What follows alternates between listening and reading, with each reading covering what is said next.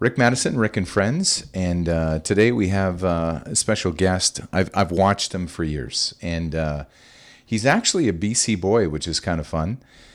And we're just fair warning. There's going to be a lot of sports talking today, so if you're not a sports fan, this is probably not the show for you. But thank you for listening. I'd like to introduce Brad Fay from Sportsnet. Welcome to the program.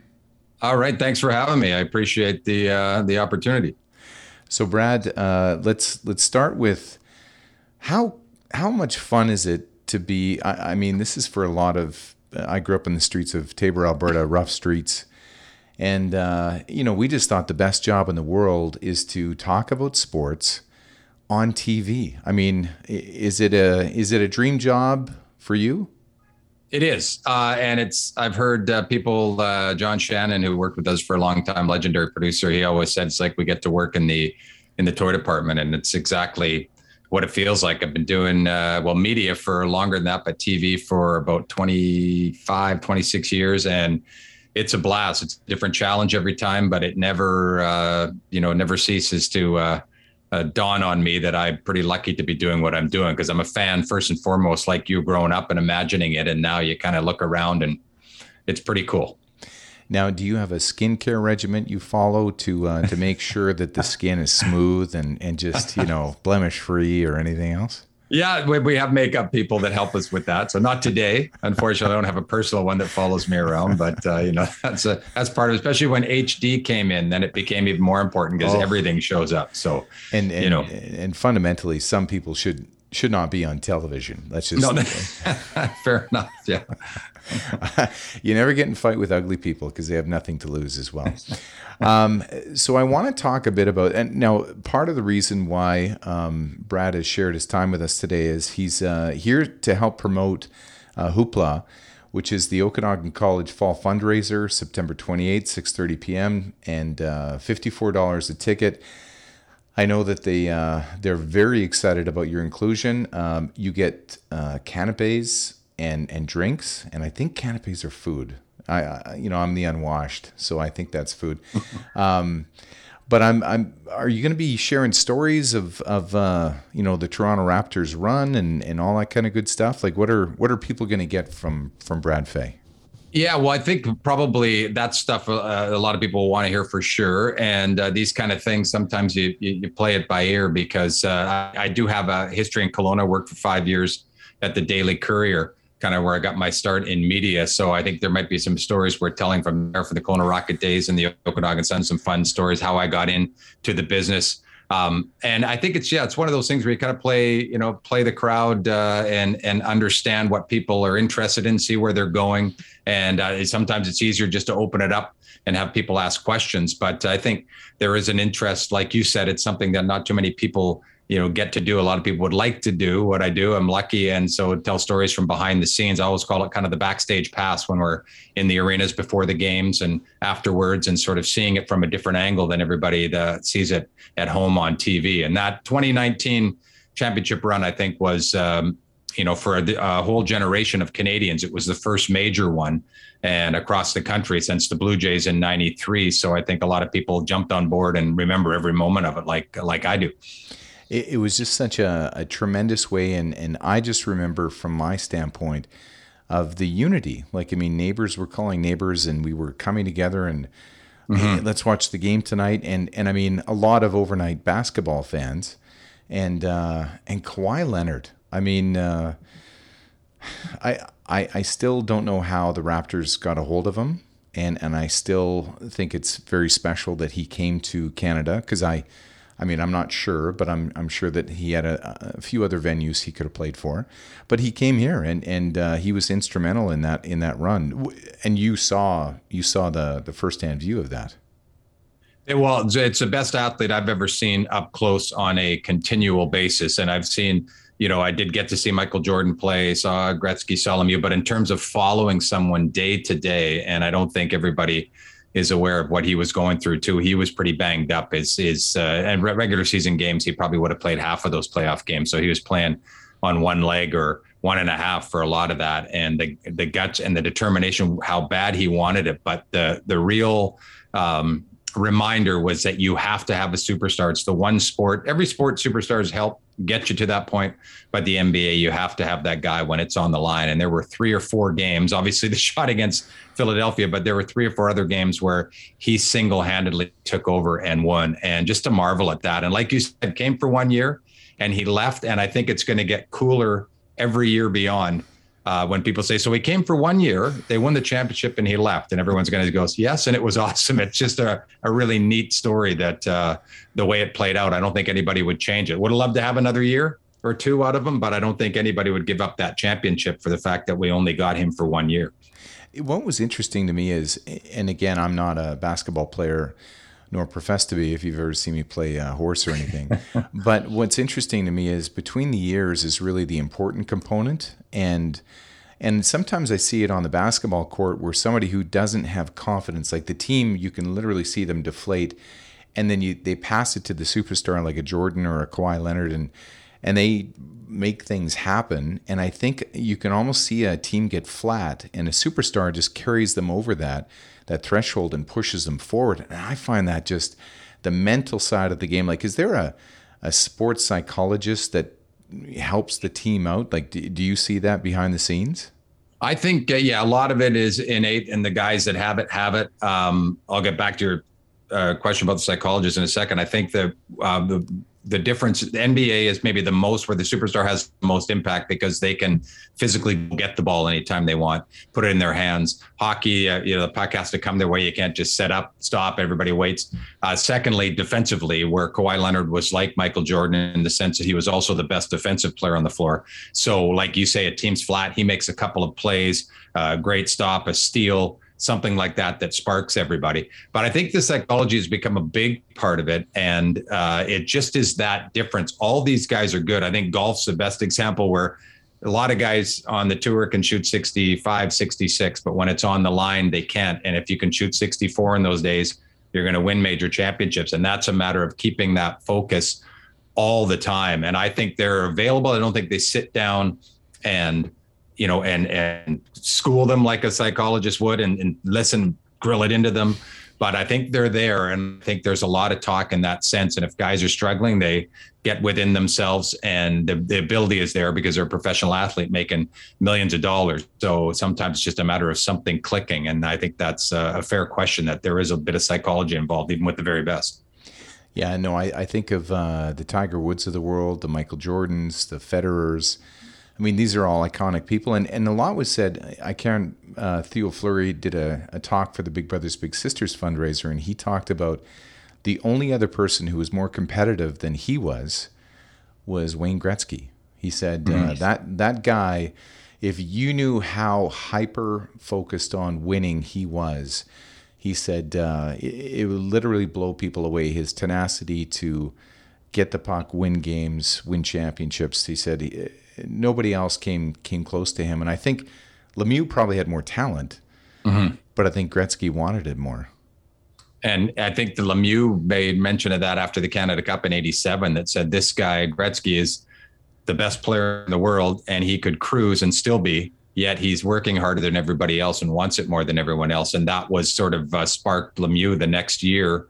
After that '87 Canada Cup, the next year was the year that he almost broke Gretzky's scoring record. If he hadn't got hurt, he might have for a season. And I think it inspired him as well. So you get that combination of where you're already the best player, talent-wise and skill-wise and mentally, and then you have that ability to want to work hard, then you're no one's going to stop you, I think. And we're kind of seeing that with Connor McDavid. Like, I mean, here's a guy that's blessed with all this talent, fast twitch muscles and all that kind of stuff. And then he's able to actually fundamentally work at a supercomputer speed on the ice. I despise him immensely because I'm a Calgary Flames fan. True. But I mean, what a player. And for him to have that. Now, do you cover as much hockey, or is it strictly like, are you given a portfolio of basketball and that's where Brad Fay is? Yeah, basketball Olympics. So every 2 years I host Olympics, which is very intense, 16 days in the air, but a lot of prep. It's the thing you prep the most for because there's so much to know. And then I do the tennis. We have the what used to be called the Rogers Cup, now the National Bank Open every year. I do a little bit of hockey, a little bit of baseball, but that's kind of my three anchor tenants. And I'm lucky with my timing because I walked into all three when a Canadian, in the case of the Raptors, Canadian team, case of the Olympics, Canada's never been more competitive. And tennis, suddenly we've got good young players on both sides. So I count myself lucky the last 5, 6, 7 years that those have been my three major anchors. So you are the good luck charm. That's so far. Yes, I'll tell Sportsnet that. Keep it going. So on the Olympic side, why are we doing better at the podium? I know we've got that win the podium program or whatever it's called, and it seems like there's more of a thought process towards let's really give some resources to our athletes like every other country does. But is that part of the reason why it seems like we're competing at a higher level and continuing more medal counts? I think one of the things is, and it's true of baseball, it'll be true, the baseball, the Blue Jays win in the 90s, and then all of a sudden you get more Canadians that watch and want to play. And now you've got guys like Joey Votto, good Canadian players that are of the elite in the Major League Baseball. Same thing with Steve Nash and the Raptors and Grizzlies arriving. And now with the Olympics, I think 2010, that the fact that they had it to own the podium and they added a bunch of sports for those Olympic Games that were just perfect for Canada, like the snowboarding, the short track speed skating had just come in recently. So the sports that Canada excels at.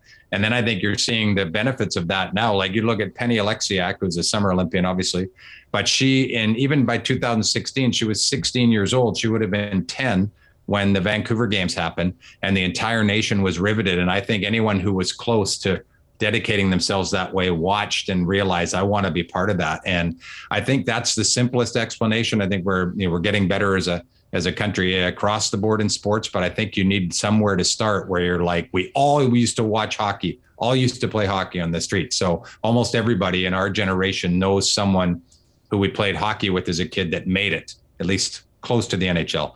Other sports never. And now it's gone the other way because we're being exposed to high level performances by Canadians.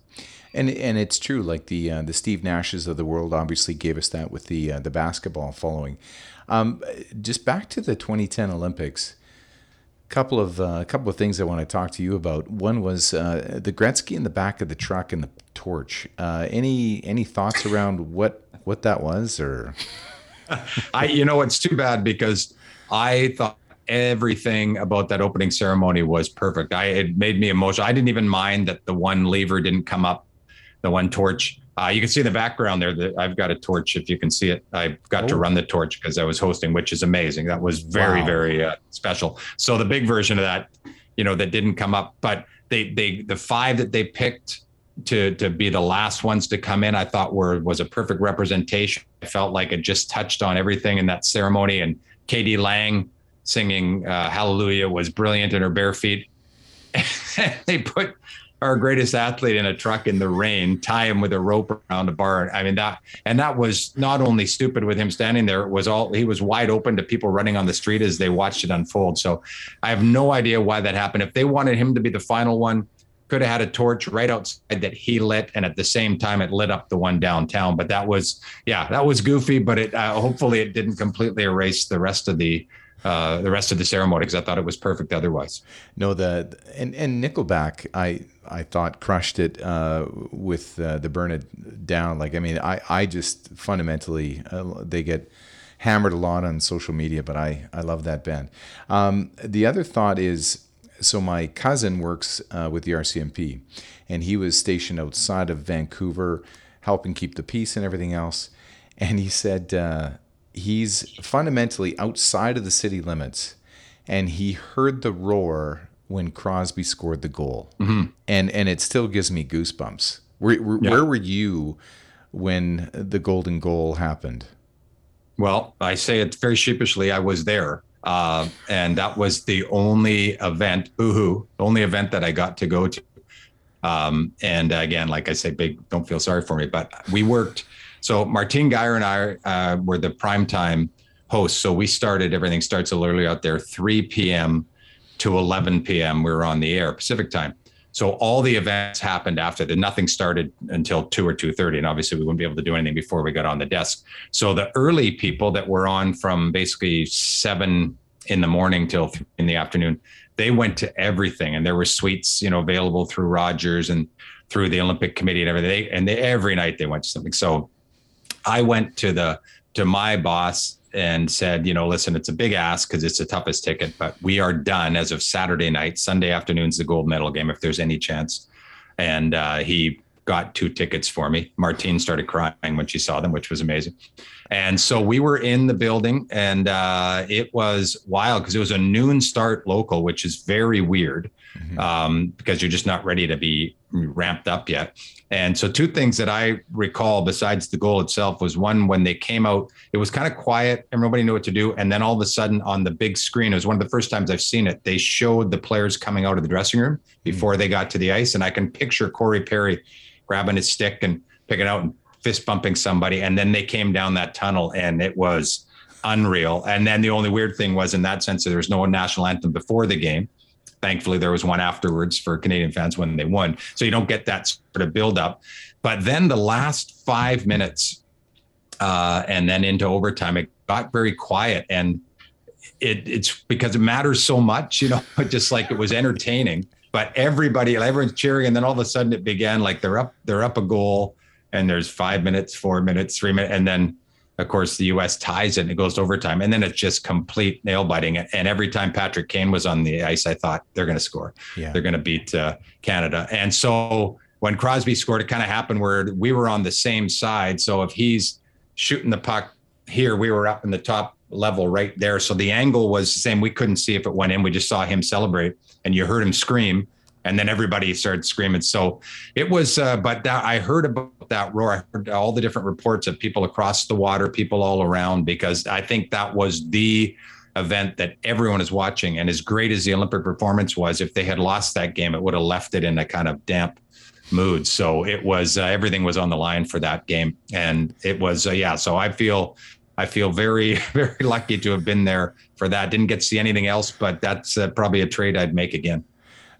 So you probably heard the Iggy when. Yes, I didn't hear the Iggy, but I did afterwards for that, which is amazing. Yeah. So, but I heard Crosby scream when he scored before the crowd reacted. It was kind of odd because nobody knew it had gone in. But only a great player would understand the fact that he's somewhat catching and how superstars do this. Yeah. Glancing at the goalie, seeing the fact that he's going to stick check him because he's thinking he's going to go around for a deke. And then just firing at 5-hole, the confidence and the mental game to just do that.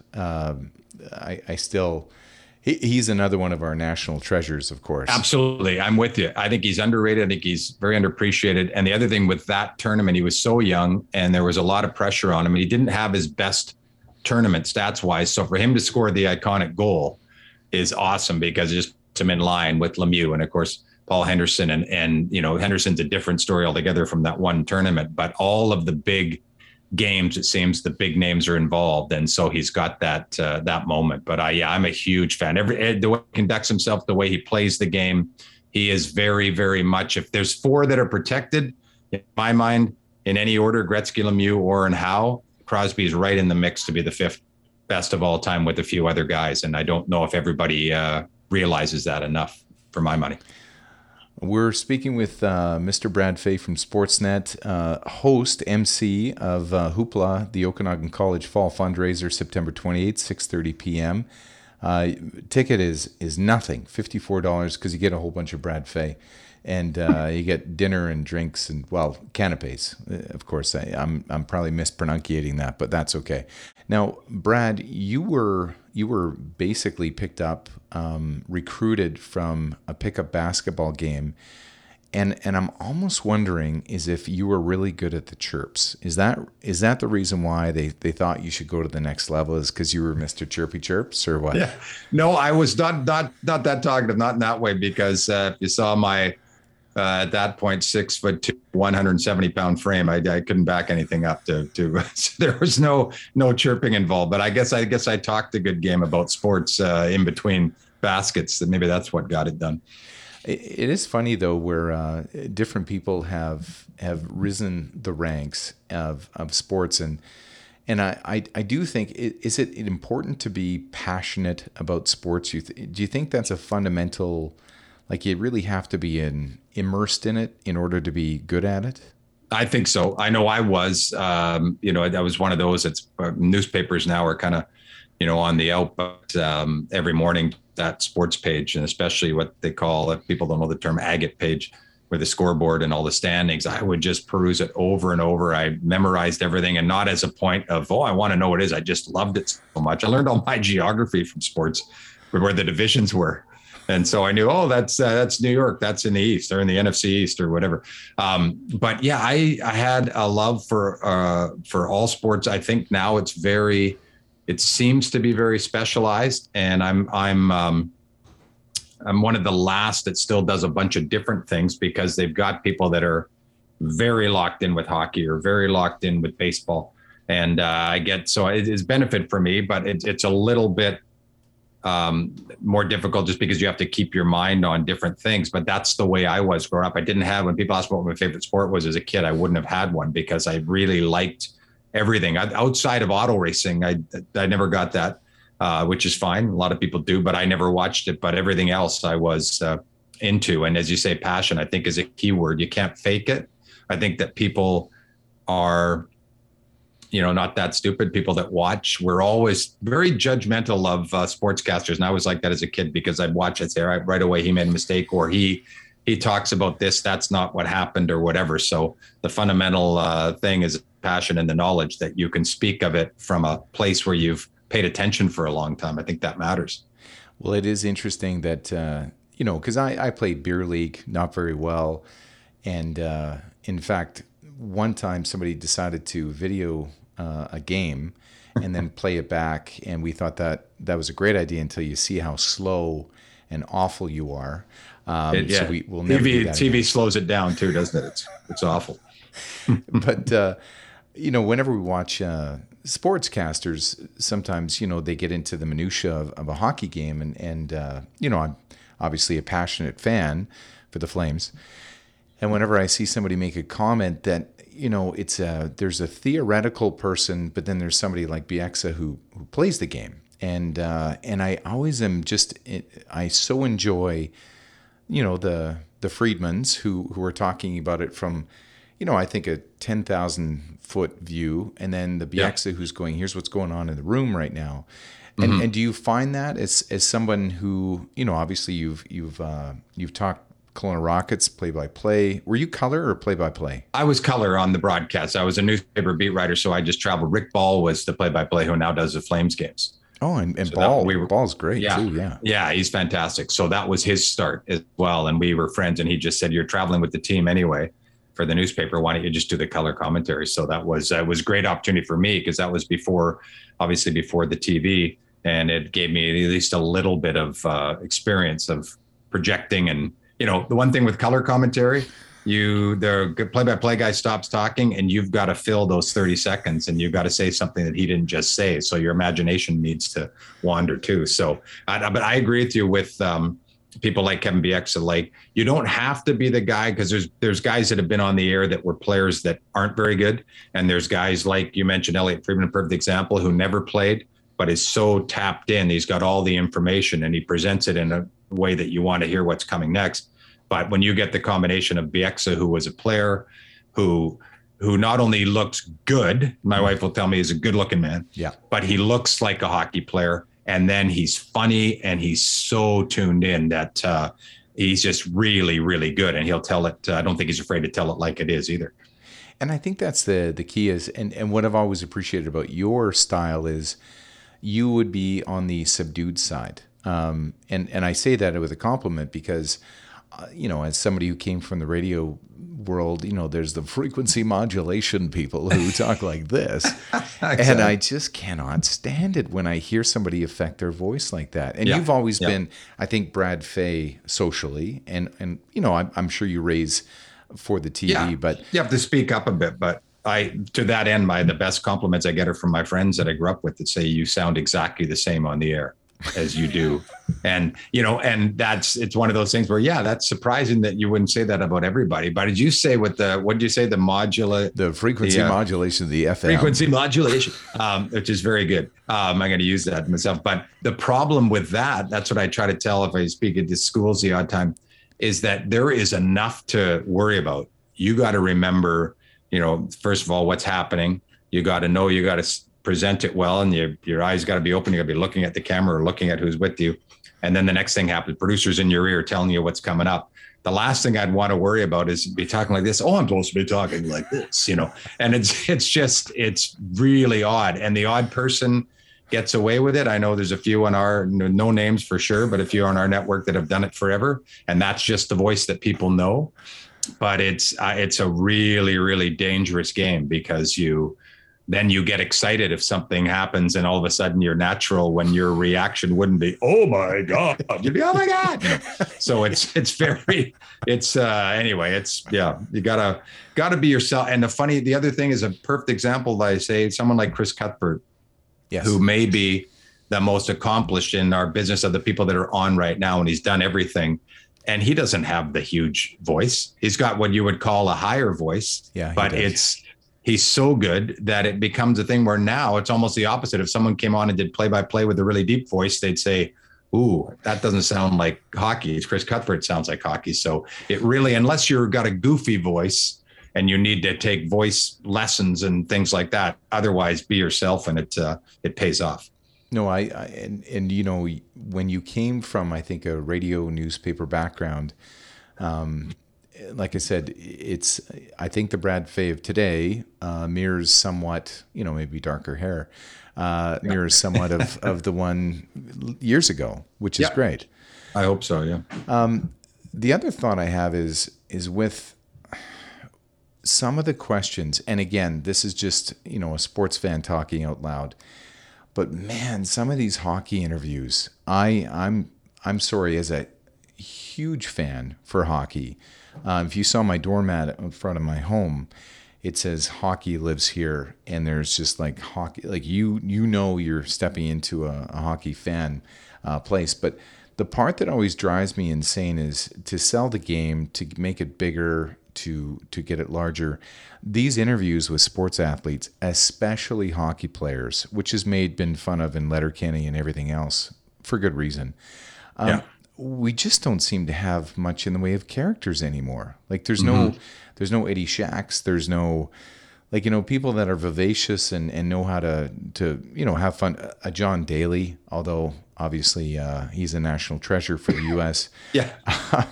But I would love it if Connor McDavid gave us anything more than, well, it's been a really big game, and it's a good team over there, and we're gonna finish checks and play. Like honestly, that we can take out hockey interviews, or at least find some personalities. Do you find that as someone who's interviewed countless people, have you gotten great interviews? Yeah, the first thing that comes to mind is when we did the women's golf. I did the Greenside interviews. We had the Canadian Open 2 or 3 years in a row many years ago. They were amazing. And I think part of it was because they knew that they had to sell, and they got that. So they were very engaging and would look you right in the eye. And then they'd finish. I always remember when you'd say, thanks very much. And they'd say, thank you. And then they'd look at the camera with a smile or a wave. Like it just is so different. And I think part of it is they're so programmed now that if they say, especially now, when the last 2 years now, things have gotten completely different, that nobody wants to say anything. But even before that, they're scared of sounding, if they say something that sounds offensive or they sound dumb or something. And then the other side of that is that, for example, when Brett Hall and Jeremy Roenick first started doing the interviews, and they were saying good, crazy stuff, and everyone said, that's not a hockey player. That's not how we do it. Right. And so they bring it back into pucks in deep, to add to your list of things that Ken Reed always harps on that one at Sportsnet. And it is the same types of things. So I've had the best interviews are when you get a chance to sit somebody down, because they know they're going to be there for 5 or 10 minutes, and they'll answer because you're doing a feature on them or something. But post-game interviews, for the most part, the international basketball players are way better. And I think of like Jonas Valanciunas when he played for the Raptors. He was just so much fun all the time. And he's so tall, he'd hit you on the head afterwards or something, or he'd say, good to see you again. Like those little things that go a long way because it makes it more personal. And I agree. It's like a lost art, and you can be a really good interviewer, and there are some, but it's just hard to get anything out of the hockey players. So it's tough. I agree with you. But if you get them to sit down, usually they're much better. So you probably have some tricks in the old bag though of getting them to talk, like throwing them, hey, how do you buy stuff from the mall because you can't go to the mall? So how do you do, like, I'm just thinking of any curveball question to pull them out of this cloak, because again, they're trying not to feed the other team any locker room material, and I get all that, but yeah, I don't know. It's killing me, some of these interviews, because it has to happen. People want to see the athlete. Yeah. But again, to draw them out is one, like, that's high praise for anyone who can. Yeah. Well, maybe one trick is it would say when you ask about one of their teammates who had a good game or something, because then they feel good to talk about that, and they don't, they're not pumping themselves up. They're not putting down the other team. It's like, oh, he's important to it. They'll say the same thing leading in, but at least they'll add something. But to your point about something different, the best stuff we got when the Raptors had the Christmas Day game, 2019, which was really fun. They were horrible. They got hammered, but that was because they won the championship. They got one. It was kind of a beyond the obvious. It was a festive occasion. It felt like a big deal that they got one of those Christmas Day games, and we had it on our network. The whole halftime was all of the players being interviewed about their favorite Christmas gift as a kid. And a lot of these kids came from not so great means. Yeah. And it was amazing because a couple of them even got emotional talking about what their mom or dad did. And then when it got into video games, then I got a PS, they didn't realize these guys are still young. I got the PS3. And then I found out that my buddy had the games that he got only worked on the PS2, and they were so engaging talking about that. So it's a perfect example of you bring them something outside of sports and something that it is. I think those guys are all, especially the basketball players, they're all gamers. They're all still, early 20s, a lot of these guys. So when they want to talk about that or their fantasy football pool or something, you'll get personality. You may just not get anything to do with the next opponent or how the season's going. Let's switch gears to a lot of people, and we know it's a small community, the broadcasters. Who stands out for you that maybe doesn't get enough praise? Speaking of other teammates, but in your eyes, who do you work with that should probably get more praise than they might? Well, definitely Rick Ball, who I worked with in Kelowna, and who was play-by-play of the Rockets and now does the Flames games and the Hockey Night in Canada. I think sometimes when people are, and I grew up in the West, as you had mentioned, so it happens where guys get kind of tucked away there, and maybe people don't realize how good they are when it comes to hockey play-by-play. I'm a huge fan of his. I think that this next guy gets the pub that perhaps he deserves, but maybe not on the level of the legends like the Ron McLeans and the Dave Hodges. But James Duthie at TSN is to me just the best and the smoothest. And we talk about guys that keep their level. He's not faking anything. He just who he is. Those two come to mind. Danielle Michaud, who works with us on the Raptors, is sort of an up and comer, and she's beginning to do a little bit of everything. And again, really natural, great personality, absolute lockdown knowledge of everything. She is a fan and growing up and still is. And so she's somebody that if you ask me that question 5 or 10 years from now, that might be the answer that I give. This is so much fun just chatting with you about sports. So we're going to tail it off a bit, but I do appreciate the time. I do want to talk about my Flames team though. Okay.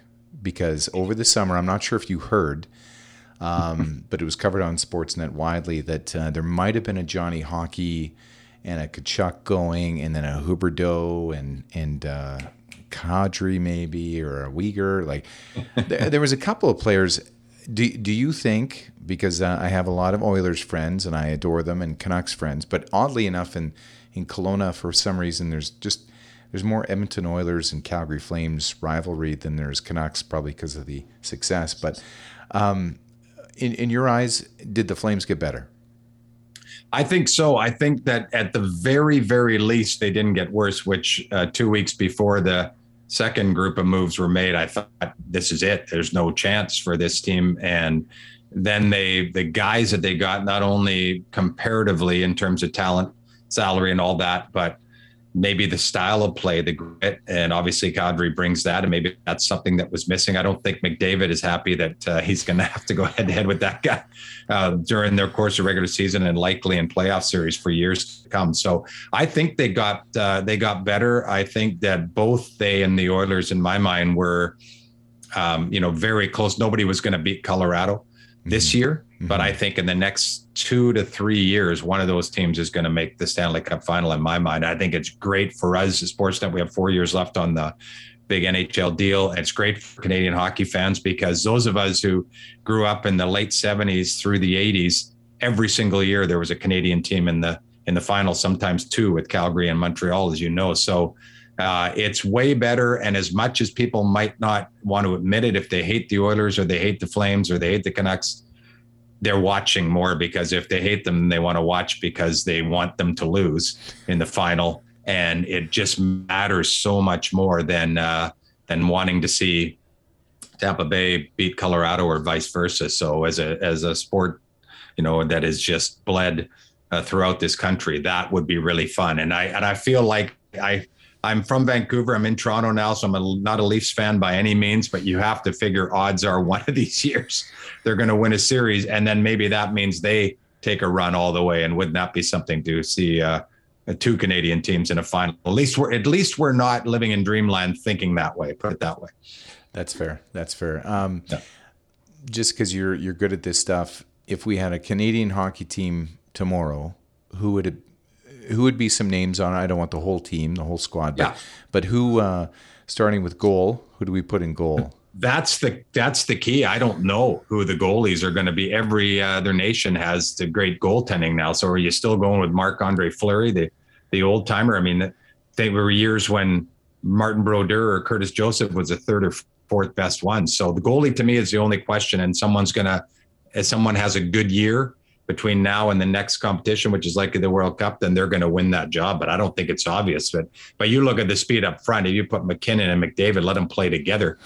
Who's stopping those guys? And it's always fun to see. I'm hoping that our guy we talked about, Crosby, gets one more, and he should. I don't know whether he'll get another Olympics 4 years from now, but that World Cup could be his swan song. So Canada's always going to be fine in those things, but the goaltending is funny that you mentioned that first, because that's what worries me more than, and it never used to be an issue. You always had the one guy. Joseph started in 2002 and he struggled, and they put Brodeur in and he ran the table, and they always had that second guy. Like a Carey Price or what have you. And there you go. And Carey Price, that was the difference when they said he may be done for his career, then you're in trouble. And we got that Cale Makar guy who's pretty good. Yeah. I think he'll make it. Brad Fay, so much fun to chat with you, talk sports. He is going to be the MC for Hoopla, Okanagan College Fall Fundraiser, September 28th, 6:30 p.m. Get your tickets now, and you get Brad Fay, and you get drinks, you get to raise money for a great cause. So again, I want to thank Brad Fay for taking some time out of his busy Sportsnet schedule, and hopefully we'll chat soon. It was great to talk to you.